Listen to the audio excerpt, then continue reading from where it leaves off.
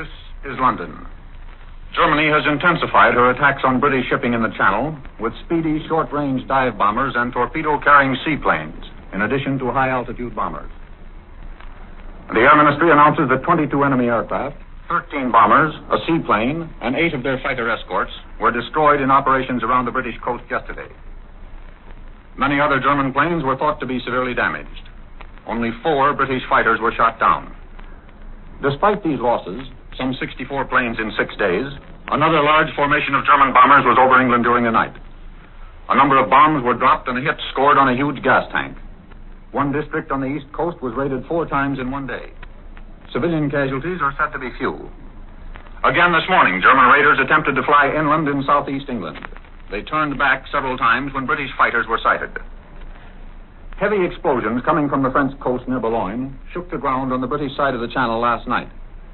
German searchlights were in action as well as pom-pom and anti-aircraft fire. Apparently, the Royal Air Force was again dumping its heavy bomb loads on German-occupied territory. We have no news of any losses of British bombers. Britain has a new ally in this war. Haile Selassie, former Emperor of Abyssinia, has been assured of Abyssinia's independence when the war is won by Britain. This fact emerged from a reply by the Foreign Undersecretary in the House of Commons. British and Abyssinian forces will coordinate their activities against the Italians. Today, the Ministry of Information launches its Sealed Lips campaign. Press, posters, and radio urge everyone to join Britain's silent column. Citizens are told that the government tells them the truth, that they shouldn't listen to rumors or pass them on, shouldn't discuss troop movements, the location of factories or aerodromes, never pass on information about the location or extent of air raid damage, shouldn't discuss and pass on enemy broadcasts. This new campaign is none too well received by the press. The Daily Herald advocates a candid column. The best way to kill rumor and gossip, it says, is to tell the public as much as possible of the truth about the war. The Daily Mail advises the Minister of Information that if he is to kill rumor, he must put something in its place. He must give the people the facts. Mr. Duff Cooper has said that the question of, quote, an improved censorship, unquote, is still undecided. At the same time, he has promised that there is no intention to interfere with the expression of opinion. But the Daily Mail points out that you can't express opinion on the news if the news itself is suppressed. Another campaign on the home front launched today is the drive to produce more food. Government scientists have worked out a minimum iron ration of homegrown food, and the farms of Britain must produce this ration, if necessary, under direct orders of the government.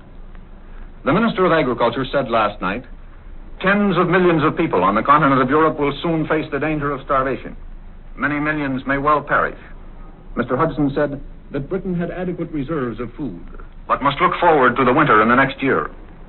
His forecast of famine in Europe indicated that, in his opinion, civilian suffering in Europe has hardly started. His speech reminded me of a line in a play. This is only putting your little finger in cold water. Wait, you may yet have to put your head in fire. The prediction this morning is that the government scheme for the evacuation of children from Britain to the dominions in the United States has been postponed indefinitely. It is expected that an official announcement to this effect will be made in the House of Commons next week. Shipping difficulties and dangers of the sea voyage are said to have influenced the Cabinet's decision. If the scheme is cancelled, as predicted, there will be bitter disappointment in many British homes. We are told that the American Committee is proceeding with its plans to provide American hospitality for British children. I'm indebted to an English publication for reminding me of the lines inscribed on the Statue of Liberty in New York Harbor. The statue, you will remember, faces toward Europe, and the inscription reads, "Give me your tired, your poor, your huddled masses yearning to be free, the wretched refuse of your teeming shore. Send these, the homeless, tempest-tossed, to me." It might be well to remember that not all of the homeless, cold and hungry in Europe next winter will be found in Britain. I return you now to CBS in New York.